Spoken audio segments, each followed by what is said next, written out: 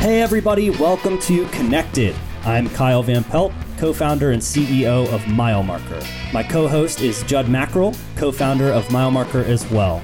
Connected is a show about the people and technologies that are shaping and building the wealth management industry.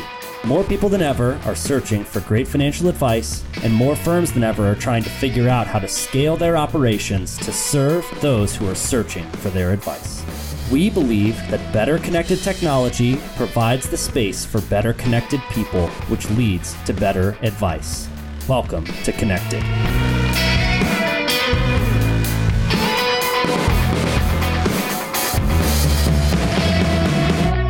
Hey everybody, welcome back to Connected. I'm your host, Kyle Van Pelt, CEO of MileMarker, and today I have the pleasure of being joined by my friend Matt Reiner. Matt's a partner at Capital Investment Advisors, which is a multi-billion-dollar RIA here in Atlanta. He's also the CEO of Wella, which is an investment management firm that is run out of that as well. We'll talk about that. And in addition to that, he's a man of many talents. He's also the founder and host of the Bridging the Gap podcast. And he wrote a book series called Dr. Cole Cash Will See You Now, where he helps advisors see their true worth. He's a prolific thought leader in the practice management for advisor space, and he's passionate about helping advisors become better business owners. In addition to all the work stuff, he's a fan of the Braves, which I won't hold against him too much. He loves the Georgia Bulldogs. He's a fan of golf, and he's a great, great family man to his wife, his son, and his daughter. Matt, did I miss anything in that intro? I think you nailed it. I think the only thing you missed was us clinching the East in your Philadelphia's hometown. So yeah, well, I mean, I think that's there's a reason why we missed that. But thanks for making sure to point that thing out. No, I appreciate that intro. That's too kind of you. Yeah, maybe you need my wife on here to also talk about the family man side of it. But I'll take that one for a win right there. Well, yeah, I mean, I think I want to just start out with you juggle a lot of things, right? So you've got the partnership in the RIA, you've got Wella, which I think it would be good for people to know what that's at. You run the podcast, you write books. I mean, you're doing all kinds of different stuff. How do you juggle it all? Yeah, it's everybody asks that. It's kind of just like the norm for me. I find myself really committed to structure and routine and regimen. And, I've got a really supportive wife and family. I mean, they're incredible. They allow me to kind of go through this, but it's a really matter of focusing on what you love and really prioritizing what matters. And so I try to stick to my core values of me as a person, and juggling it is kind of, I have a ton of people behind me. I have a great team on the Wella side. I have a great leadership team on the CI side. I've got, for my content generation, I've got a great team with me there. And it's a matter of knowing that I don't have to do it all myself. And I think that's something that I learned really early on. And I was terrible at early on, but I learned the hard way and I've gotten better at it. And so it doesn't make it easy. And it's also a matter of how do you do it really good. And so it comes with time, but it's a matter of getting the right people around you. It's a matter of prioritizing what's important to you and not wavering on that at any point. Yeah. Well, actually, let's dig in a little bit, because I think a lot of the people that listen to this podcast may feel like, hey, I'm struggling to, I'm trying to do all this myself. I know I shouldn't, right? Everybody tells me, hey, you got to delegate, you got to get better at this, whatever. As somebody who experienced that, like, what were the practical steps that you took to get better at kind of delegating, not trying to do it all yourself, and growing there? Yeah, I think there's a few areas of that. I think that one of those areas really comes from, it's a matter of failing. I've failed a good bit, and I've failed at quality in terms of trying to do it all myself. And I've also, when you grow up in the industry and you grow as a human, you start to realize that you don't have to do it all yourself, and you feel confident in who you are and what you're doing. And you know that confidence stems from not being just the contributor, but also just being a participator of delivering value. We all believe that we have to be the contributor, which gets us in this mentality of either it's our way or it's no way. And it's a win-lose situation as opposed to a us situation. And it's something that I'm still working on. It's never like you've reached it. It's just that you make progress in it.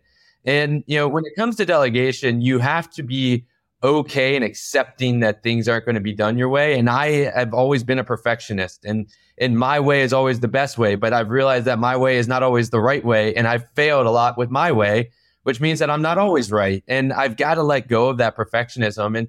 And it came from a lot of introspection as opposed to extrospection, that it's on me. I've got to become better as a person from a mindful standpoint, from a mind standpoint. Like, how do I become more mindful and present and understand of who I am and self-aware of that?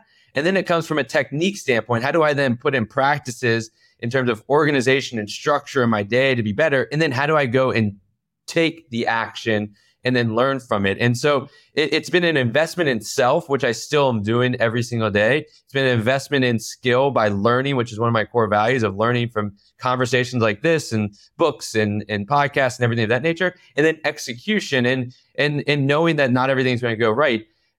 When it comes to delegation, which is the hardest thing, I've talked to other advisors about it from a consulting standpoint. And when I was on the technology side, delegation is the hardest thing because we feel that we always have the right answer, which is something I was talking about. So in order to be really good at delegating, you have to have a mind of set of failures, okay, and empowering. And the way that I've got through that from a tactical standpoint is I used to not delegate. I used to abdicate. I used to say, go and figure this out. And then they wouldn't figure it out the right way, but I never gave them barriers or understanding. Delegation is the idea of saying, I'm going to give them barriers and expectations, and then how they do it and execute on it is up to them. But what they deliver needs to be defined by me. And that's really important for delegation, because when you don't define that and take the time to do that, you're abdicating as opposed to delegating. And abdicating doesn't work out because their interpretation of what you're viewing is not going to be the same as what your interpretation of what you're thinking. And so you have to really set the boundaries, set a timetable, and set a deliverable of what you're expecting, and then let them go and give them the freedom and the power of how they do it. Yeah, I love that. And I think one of the things I've heard a handful of people talk about when it comes to delegation and making sure it doesn't drift into abdication is also the cadence upon which you follow up. Because I think a lot of times leaders are so busy, they got so many things going on, they go put something on another person's plate, maybe even try to define what they want the outcome to look like, but then they just don't, they don't follow up, or, it's like, hey, just kind of tell me when you're done sort of thing. So what are your thoughts on that? How do you make sure that you're on a good cadence to where things are happening at the pace you want them to? Yeah. And I'll raise my hand as being one of those that failed at that a lot. I would send it off and forget about it. And then I would never follow up with it, which also, is a bad thing for creating the necessary relationships that are needed to have a good kind of cohesive delegation community. What I mean by that is like people trusting that you're delegating them and that you value their perspective and value their work, right? If you just delegate something and never follow up on it, that person's going to forget about it. And then they're going to be like, well, why? When you go delegate them something else, they're going to be like, he's just going to forget about it and I'm not going to do it. And so it's really important to have that follow-up mechanism. And, the beauty is that technology has advanced drastically to help us with it. Whether you use Teams or Slack or email, you can basically schedule out checkpoints, and you should have scheduled checkpoints, whether it's every, if depending on the frequency or the length of the project, is it every day, every couple of days, every week? If it's a longer term project, just saying, hey, touch base. What have you accomplished? What do you need my help in? What are your blockers? And what can I do? And just sending something short and brief and quick allows for you to kind of overcome some of those hurdles and understand where they may be veering off track earlier. So you don't get to the end of the project and the time crunch and frustration ensues. You're able to kind of steer them back on track. So, hey, what have you been doing? What are some of the questions you have? And then what are the blockers that I can help with? And let them go. And if they don't say anything and then you get to the end and it's not what you delivered, at least you have now kind of a progression that can be used as a training tool for that individual. It's not that they did bad. It's that here's how we can get better. I asked you this. Why didn't you bring this up to me at this point? This would be better. And now you're building this kind of really good delegation. Delegation, people think that delegation helps you gain time. It's actually, there's a huge investment that has to go into it, where it may take you more time to do certain things when you delegate at the forefront, but that work and that effort allows for a huge exponential gain of time in the future if you do it the right way. Elaborate on that a little bit. I think that's insightful, and I don't want to lose that thread. So I would agree. I think most of the time when I hear the phrase delegation, it's like, this should save me time. But I think what I hear you saying is, well, it might not save you time minute for minute, but you might be able to get more stuff done rather than if you just do it yourself. But you have to be able to learn how to set the frameworks and build the guardrails around how delegation works so that you can get that sort of leverage, right? But expound on that a little bit. That's an interesting idea. Yeah, well, it allows for you to work on many more things. It allows for you to work on the things that are more maybe impactful or more strategic in your business, right? And put your mind share to it. But what I mean by that delegation takes a lot of time is that there is a framework around delegation, right? A structure of how you're going to run your day or how you build a process. And I always tell people that before you can delegate, you probably have to do it yourself in order to build out what the process is that you want. Because if you don't, then it really just becomes abdication. It's like, go figure out this process. But if you don't like the process, then you've wasted all this time. And so there's a lot of kind of upfront commitment of time that you have to do of really distilling down into the bits and pieces, not just to how you do it, but how would someone that's never done or sat where you have sat do it? And that takes a lot of time to break down processes and break down structure. And you have to be really thoughtful of that with making no assumptions, not falling into the curse of knowledge that we all have when we're doing something for so long. And that takes time. And building that infrastructure to go then delegate something will take time. But the beauty of what that does is that you're delegating the tactical element of it, which allows you then to go and spend those like 3 days, 2 weeks, 3 weeks, whatever it may be, focus on something else. Whereas opposed to you having to have that in your mind, whether you're doing it or not, like acting on it right then and there. If you don't delegate it and it's still on your plate, that takes up mental mind share, which is going to keep you from spending mental mind share on some of the other important things. That's really where the benefit of delegation comes from, is getting it out of your mind and creating time and focus on something much higher strategic or importance for what your skill set is, as opposed to maybe who you're delegating it to.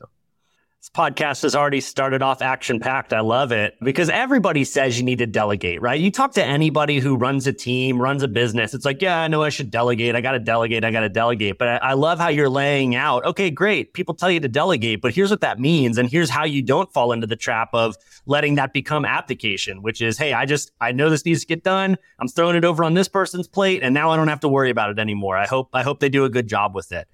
So thanks for dropping some insights on that. The reason I know so much about it is because it's still a process that I'm learning as I go through it. And it's always a process, right? We're always learning. 100%. So I want to shift gears a little bit and talk about CIA, Capital Investment Advisors, not the Central Intelligence Agency. And so you all have grown at a really nice clip over the past little while. And I know you've been opening new offices. So quick rundown, how many offices does CIA have now? So we have 4. We're opening our 5th by the end of the year. Okay, so 4, almost 5 offices around the country, and you've been growing a lot. And I know, so you get to actually sit in this seat of seeing a high growth RIA and the challenges that come with that. Is probably where you're learning a lot of these delegation challenges. Talk to us about, aside from what we've been talking about, like, what are you seeing as the RIA is growing? What challenges are you all facing? Like, where do you think there's still a lot of opportunity for the firm? Yeah, I mean, on the opportunity side, the opportunity is endless. I think that there's so much opportunity for our story and the value that we're providing. And I think that our culture resonates with employees and our strategy and philosophy resonates with clients. And so I think that the opportunity is endless, which is also a challenge, right? Of focusing in where we're going to go and take our time and spend our dedicated time. I think that when you're a growing RIA, there's this kind of something that's really been intriguing to me that I'm starting to do some research on is like what makes like the greatest RIA based on all the great RIAs. Like if you were to start with a blank slate, and how does that trajectory change as you grow, right? Because when you're a $100 million firm, it's different than $1 billion, and $1 billion is different than $5 billion, and $5 billion is different than $15 billion. And one of the big things that we're learning right now at our stage is that what we were before we got to here that got us here is not necessarily who we will be or what we will need to get us to where we want to go.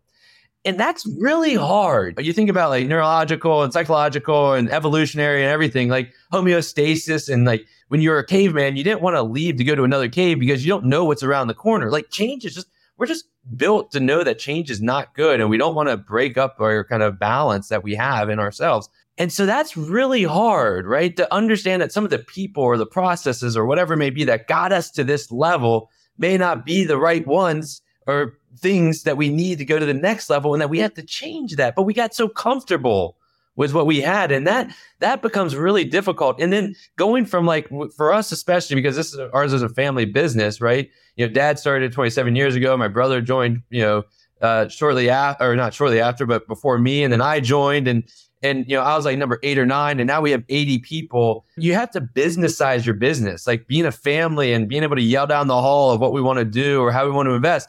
Like you can't do that anymore. And, I always say to people right now, like, I don't have as much say as I did, 5 years ago, because like there's processes, there's infrastructure, there's businessization. We have non-revenue generating people that are doing really important job and role responsibilities for us that we're empowering to make those decisions. Now, yes, we still drive the strategy, but when you start out in RA, you drive in strategy, you're making the decisions, everything of that nature. As you get bigger, you have to start figuring out how to let go of some of that. And it's really hard. It's hard for me. It's hard for everybody. And it's hard for the people that are coming in that don't know the way that it was, that only see it the way that it is. And they don't understand that there's this baggage that you have. And so I think for a growing RIA is the ability to accept that change is kind of the status quo, that you're always going to be changing, and being open-minded to say that, just because you always had revenue generating people, when you need to bring on the first non-revenue generating person, congratulations. You should cheers that. You can't push that back. Like, you've made progress. One thing my dad had that not all leaders have, and founders especially, is having the self-awareness and the selflessness of saying, I know when it's time for me to move out of what this role is, because it's for the betterment of our clients, it's for the betterment of our people, it's for the betterment of our overall growth of our firm. Too many people say, well, I've never started a business, and I started a business, I've grown to 100 people, and so now I'm going to go be the CEO of a 100-person executive team, but I don't have any experience with that, and I'm just going to learn it because I am the founder. Okay, but you may not be the right person. It may be better for you to go get someone that's done that before, bring them in, empower them, and then find your best seat. And the best leaders do that, and the best growing firms that have sustainable long-term growth, their leaders do that.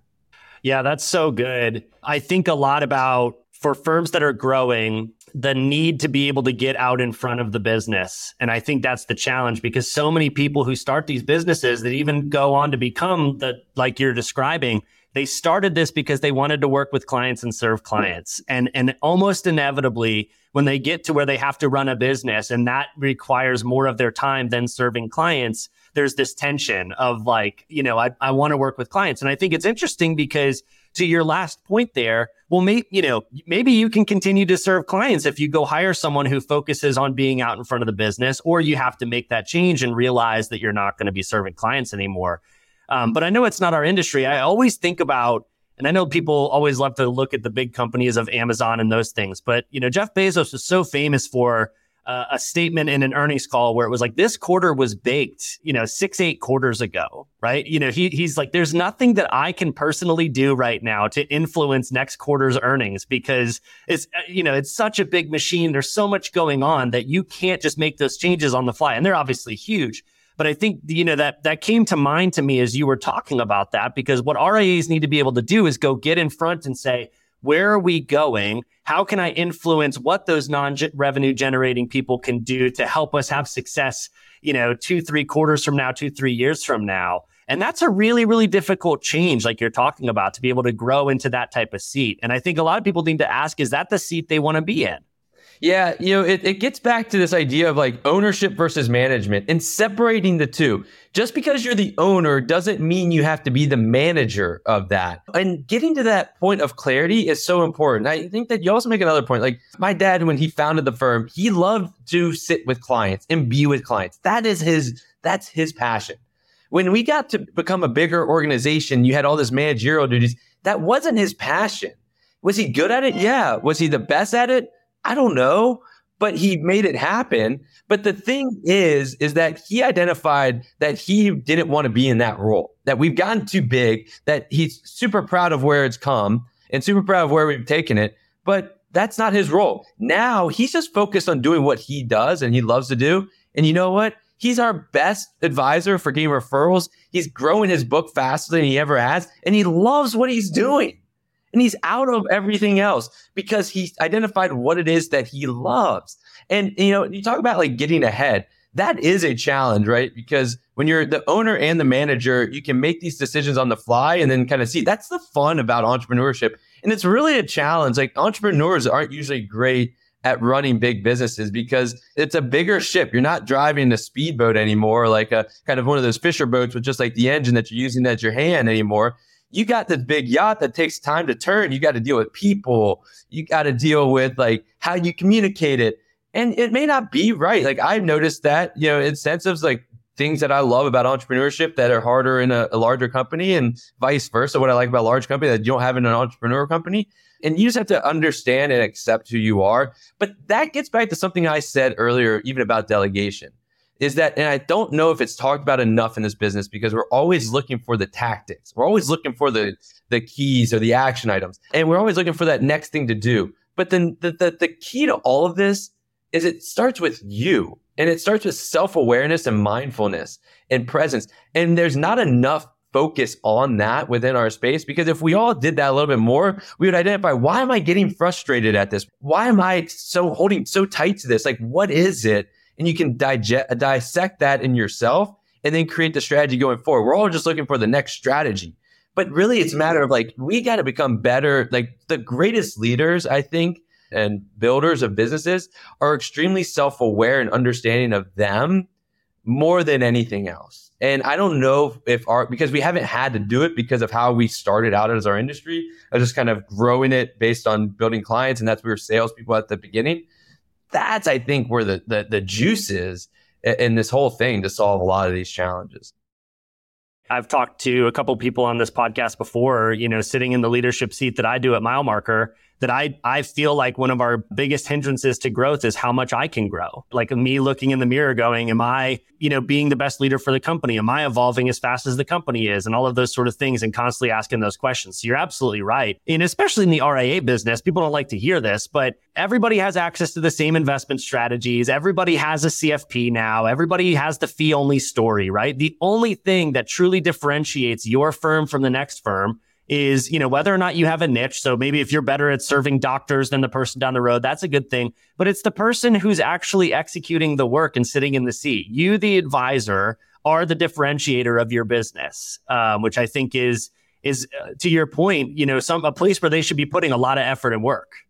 That is the moat. I say that all the time. That is the moat. No technology, no advancements in VR or AI or any of that such will ever replace what is the moat in our space. And that is our individual person. That's why there can be so many advisors all doing the same thing and all having successful businesses, because people relate and create connection with different types of people. And so authenticity is so big, but if you don't know who you really are deep down, then it's hard to be authentic. And if you're selling on something other than yourself, then I think that's going to be harder to keep momentum when challenges come. And you sell on who you are, and some people are going to like it, some people aren't. And I'm a huge believer that advisors need to be vulnerable, advisors need to be authentic, and advisors need to focus on them first, and then their skills. That's going to all lead to creating great referring, growing relationships with clients. Is that kind of where the idea for the book, the Dr. Colcash book came from? Because I've read those and I love them because they're these cool, like Patrick Lencioni style narrative, story ideas, but all around showing advisors where they create the most value for their clients and their firms. And it's not in, anything outside of being really, really self-aware of who that advisor is and where they provide value, right? Yeah, a lot of it. Yeah, that is the basis of it. I think that it's a matter of my mission in life or in professional life is that I believe that every single person in this country should have a human financial advisor. I think that the value of a human financial advisor is so immense and it's so great. And it's sometimes that we just need to get out of our own way. And so I want to help our community and our industry understand what their true value is and what others see as your true value, as opposed to what the industry has perceived to be the value for so long. And however I can communicate that in a fun, engaging, differentiated way is I want to inspire the world to understand that we are valuable and that we can serve more people. So I want to do that through helping them see who they are as a person, what their value is. I want to give them and help them understand how to create efficiencies via technology, innovation, et cetera, via, all the advancements so that they can serve more people. Because ultimately, if we focus on us, then we can then serve more. There is so much potential. And then over time, the world will see the value we provide, which is more than just investment management, because it is so much more. And so that's part of what the book is. That's part of what we do with our email, The Circle, where we focus on frameworks and mentalities and thoughts for bettering yourself, bettering your business, and bettering your client experience, right? But it starts with self-awareness and frameworks to help us be better. It's a little bit too touchy-feely for some people, and some people don't like it. And it's a little bit too, therapeutic or therapist type mentality for them. But that is the core of it. That is the unquestionable thing that nobody can replicate is you yourself. Well said. So I know we've been focusing a lot on the human advantage of advice and bettering yourself, making yourself more self-aware, learning to delegate, all of that. But I also happen to know that you are very passionate about innovation in our industry. You stay on top of a lot of the technology things that are going on. You want to try and figure out how to help technology be more efficient, probably for that mission that you just described. Because if we can use technology to make us more efficient, advisors can work with more clients, and that moves us closer to every person, every eligible person being able to get access to a financial advisor. So talk to us a little bit about where you see innovation happening in the space and what kind of has you excited about that. Yeah, and you can see like all of this stuff is like passionate to me, right? When I get passionate, I start to kind of, and it's one of my kind of focuses is I start talking loudly, and everybody thinks it's like I'm yelling, but it's just a passion of mine because I think that there's so much room for voices and unique voices, and I'm fortunate to have a really unique perspective that I want others to hopefully gain from, and so. On the innovation side, this is something that's passionate from, I think that it kind of also stems from my story, right? I think that, my story is I've referred to it before. My dad started our firm 27 years ago. My brother started the firm, and then I joined, and they both did before I got there a lot for this business. And, coming in as the third wheel, you have to figure out what your value is and what your worth is. And I dealt with a ton of imposter syndrome, which probably shows why I focused on self a lot. And really, what was kind of the impetus was starting a technology company. That innovative mindset, the processes, the different ways of thinking that were different than what I knew from just being in the wealth management business, the entrepreneurial spirit, the product management, like all of that innovation was like, that was like the fire. That was the light bulb for me that kind of showed me the way. And we raised money and we made an impact. But then the ultimate kind of lesson or benefit to me was that they failed because I was able to see and learn all this stuff. And I saw the world from a different light. That's got me excited because I see what other industries are doing. I see what's happening in technology, what's capable in technology, not only with AI, but with the open architectures that we're having, the APIs, the focus on integrating, the ability of focus on taking things off and the menial mundane off of people's plates, of bringing things together. Like I saw all that. And I saw what people are doing and what they're investing in and what the world hasn't yet seen that they're still talking about and working on. And that kind of has been the highlight for helping me identify where I sit. And innovation in my mindset is it's not just technology. It's a mindset. It's mindset, process, and technology. I think that too many people put innovation and technology, right? We have a part on our accountability chart called transformation.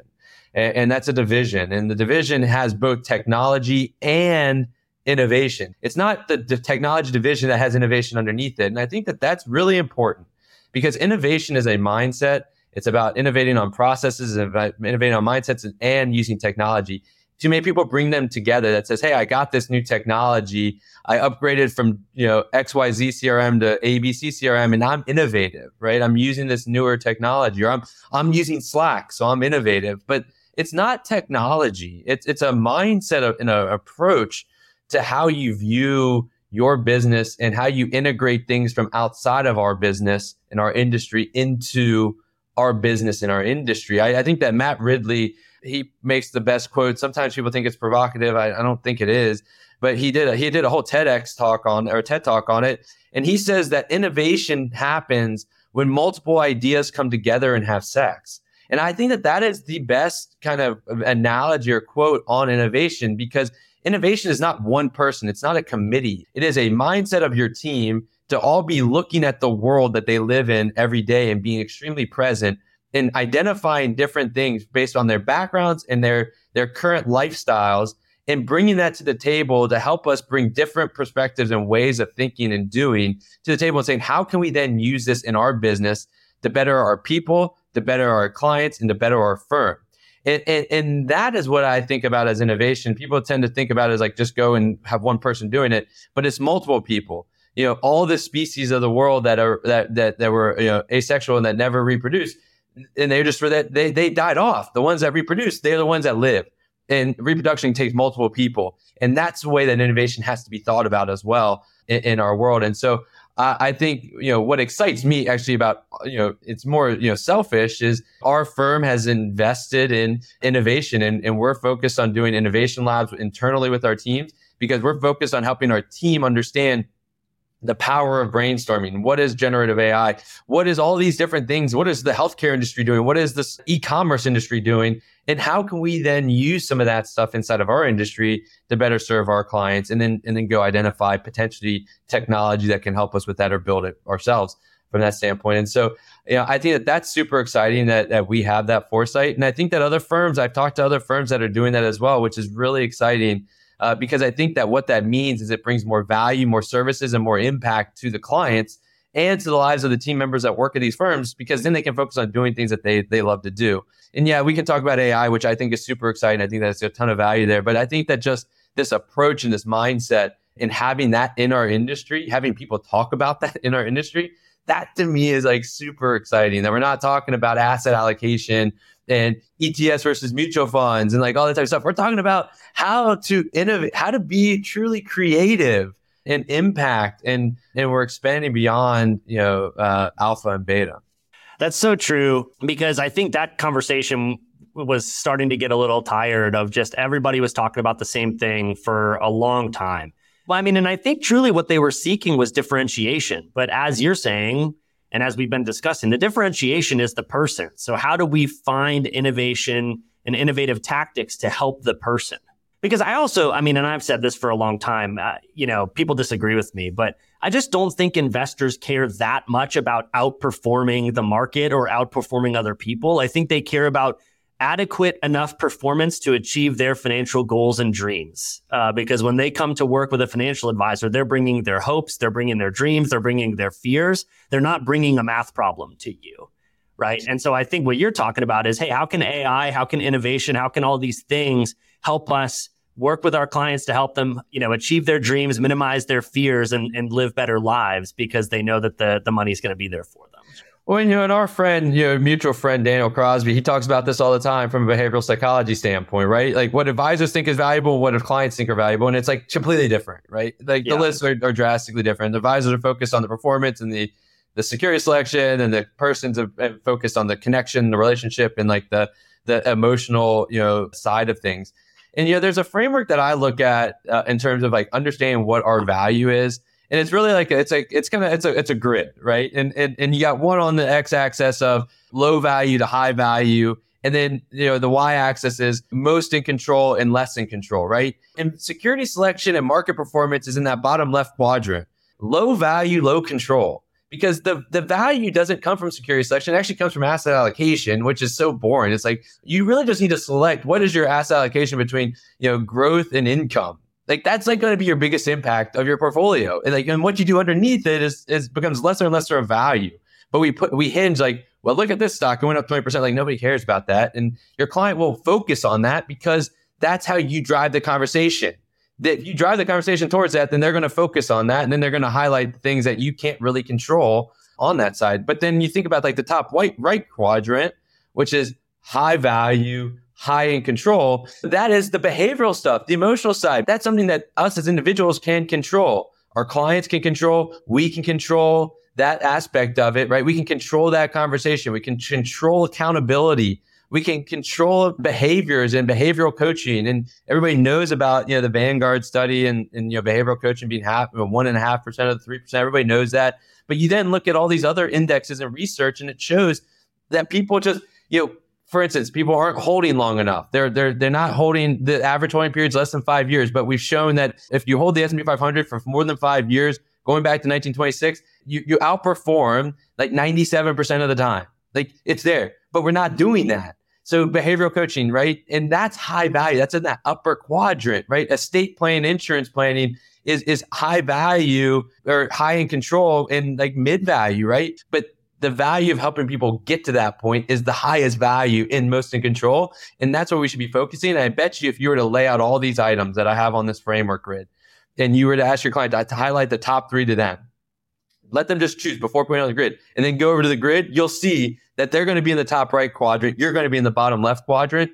And we've got to find ourselves. It's working on things that advisors didn't get in the business for. We talked about it at the beginning. You have to change. We have to change and adapt. The industry, when my dad first started the business, investment management was probably a little bit more higher value because the accessibility was less at that point, right? It was more of I needed to go to a broker or to an advisor to do that. Now it's become so open and so accessible that value has come down, but we still hinge our value on what it was 25 years ago. We have to change. If we're asking our people to change as our firms change, we as leaders have to change as well and evolve based on the times. Jam-packed, man. There's a lot of insight in that, and I appreciate you sharing it. So I'm going to make you a guinea pig for a new segment that I am introducing to the podcast, but I know you can handle it. So this is called the Mile Marker Minute. It probably is going to feel a lot like lightning round questions that people do in other podcasts, but I'm calling it the Mile Marker Minute. So I've got 3 questions for you that I'd love to, to get answers completed within less than a minute. You game? All right. Do I have to answer all 3 questions in a minute, or each question's answer needs to be in a minute? We're going to try and get all 3 questions answered in 1 minute. So like 20-second responses if we can knock it out. Got it. They should be easy though. All right. First question. What is your number 1 tip for a firm that wants to grow organically next year?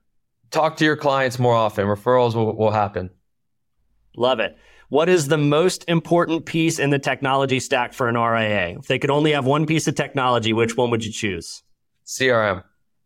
CRM is the most important. Okay. And then the last one, what do you think it takes to have good integration with your technology for a firm? Working closely with your providers and your consultants at your custodian. I think that being very integrated with them in terms of communication is key to helping you understand how to best integrate your technology. Awesome. I think you were a perfect first guinea pig for our Mile Marker Minute segment. Those are 3 great answers, and we completed it in less than a minute. So way to go, Matt. I really appreciate you taking the time to come on the show today. Your advice, I think, is going to help a lot of people. I appreciate you having me, Kyle, and thanks for all you're doing, man, for the industry and for pushing forward with Mile Marker. Thanks, man. Absolutely. Anything you want to shout out before we wrap up today? Yeah, if you found this conversation insightful, go over to mattreiner.com, sign up for the email newsletter, The Circle. We send it out once a week, and then we also send out our episodes to podcasts where we have cool guests like Kyle and others helping to bring in others from the industry. So go sign up for The Circle email. It's jam-packed with frameworks and content, and then be sure to listen to Bridging the Gap. Awesome. Way to go, man. All right, everybody, this has been another episode of Connected. Thanks so much for listening, and we'll see you on the next one.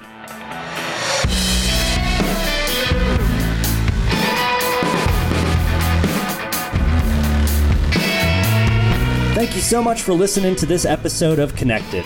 This podcast is brought to you by Mile Marker, and it is produced by Turncast.